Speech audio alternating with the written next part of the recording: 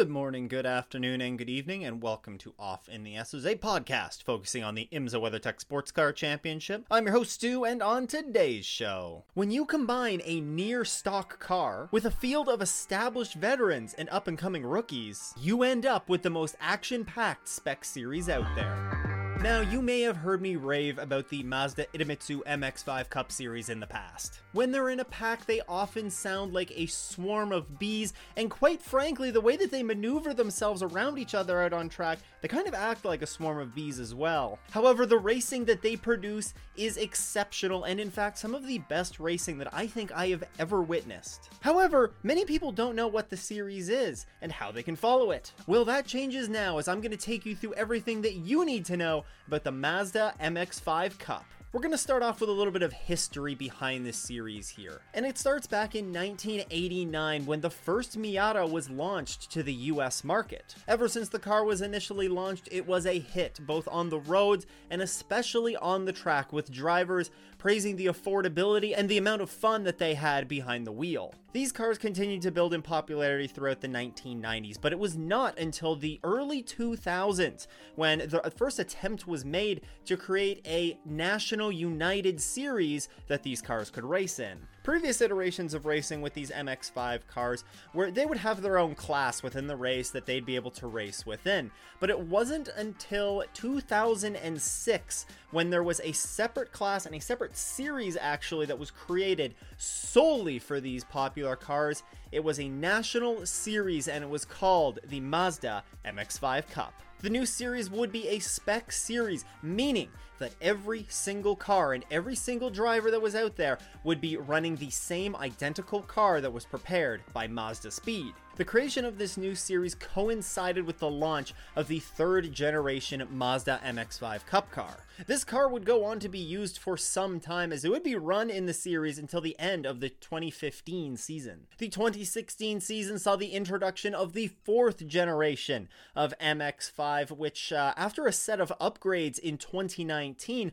has ultimately led us to where the car is today. Now, this MX-5 Cup car is produced exclusively by Fleece Performance in Daytona Beach, Florida. As of August of 2022, they have produced approximately 80 cars since becoming the producer in 2019. They receive essentially stock club trim level cars directly from Mazda, go ahead, disassemble them, and add in over 250 race car specific parts that improve things like handling, endurance, safety, and power. Key changes include the installation of a roll cage, a new flat shift sequential gearbox, which replaces the production gearbox, and that engine that it actually comes with from the factory remains sealed. The result is turning a road car into a race-ready car that all you need to do is fuel it up and you're ready to go to the track. Now, remarkably, over the 16-year history of this series, there has never been a repeat champion. When you combine an incredibly equal playing field with a large purse of almost $1.2 million for this upcoming 2023 season,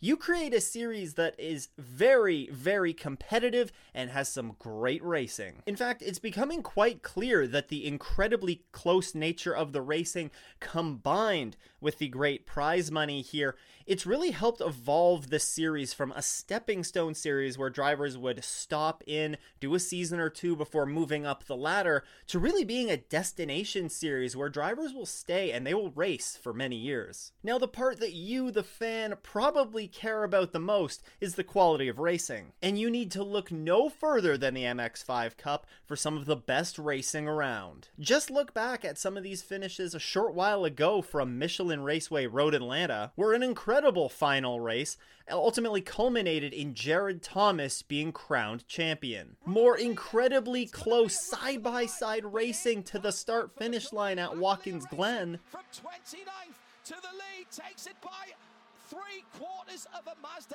MX-5's length. To a 3-wide photo finish at Sebring in 2021. Or this finish at Daytona that really sparked my love for the series. With regular fields of 25 or more cars, it not only produces great racing, but just great overall entertainment. The series is very accessible as well, and if you're fortunate enough to be able to make it to one of their 7 race weekends, you'll be treated to a very, very welcoming paddock and just an overall great fan experience. The series doesn't usually find themselves as the main event on a race weekend, so they'll usually be the ones that are racing on Fridays and Saturdays. And while the 45-minute races are not overly long, they are long enough for some really good battles to develop within them. Now in 2023, the Mazda MX-5 Cup will feature 7 double-header weekends starting at Daytona in support of the Rolex 24 Hours from January 25th to 27th. A couple of weeks later, from March 3rd to 5th, they head to the streets of St. Petersburg in support of the IndyCar race. And then after taking a bit of a break, they are back to support IMSA on May 12th to 14th at WeatherTech Raceway Laguna Seca, which they last visited in 2021. Next round after that is once again supporting IMSA for the 6 Hours of the Glen. They'll be racing there from June 22nd to 24th, before they head to Road America on August 4th to 6th. This year, they return to supporting the IMSA WeatherTech Sports Car Championship after they supported NASCAR's race at Road America in 2022. Then they head to VIR on August 25th to 27th, before rounding out their season at Michelin Raceway Road Atlanta on October 11th to 13th.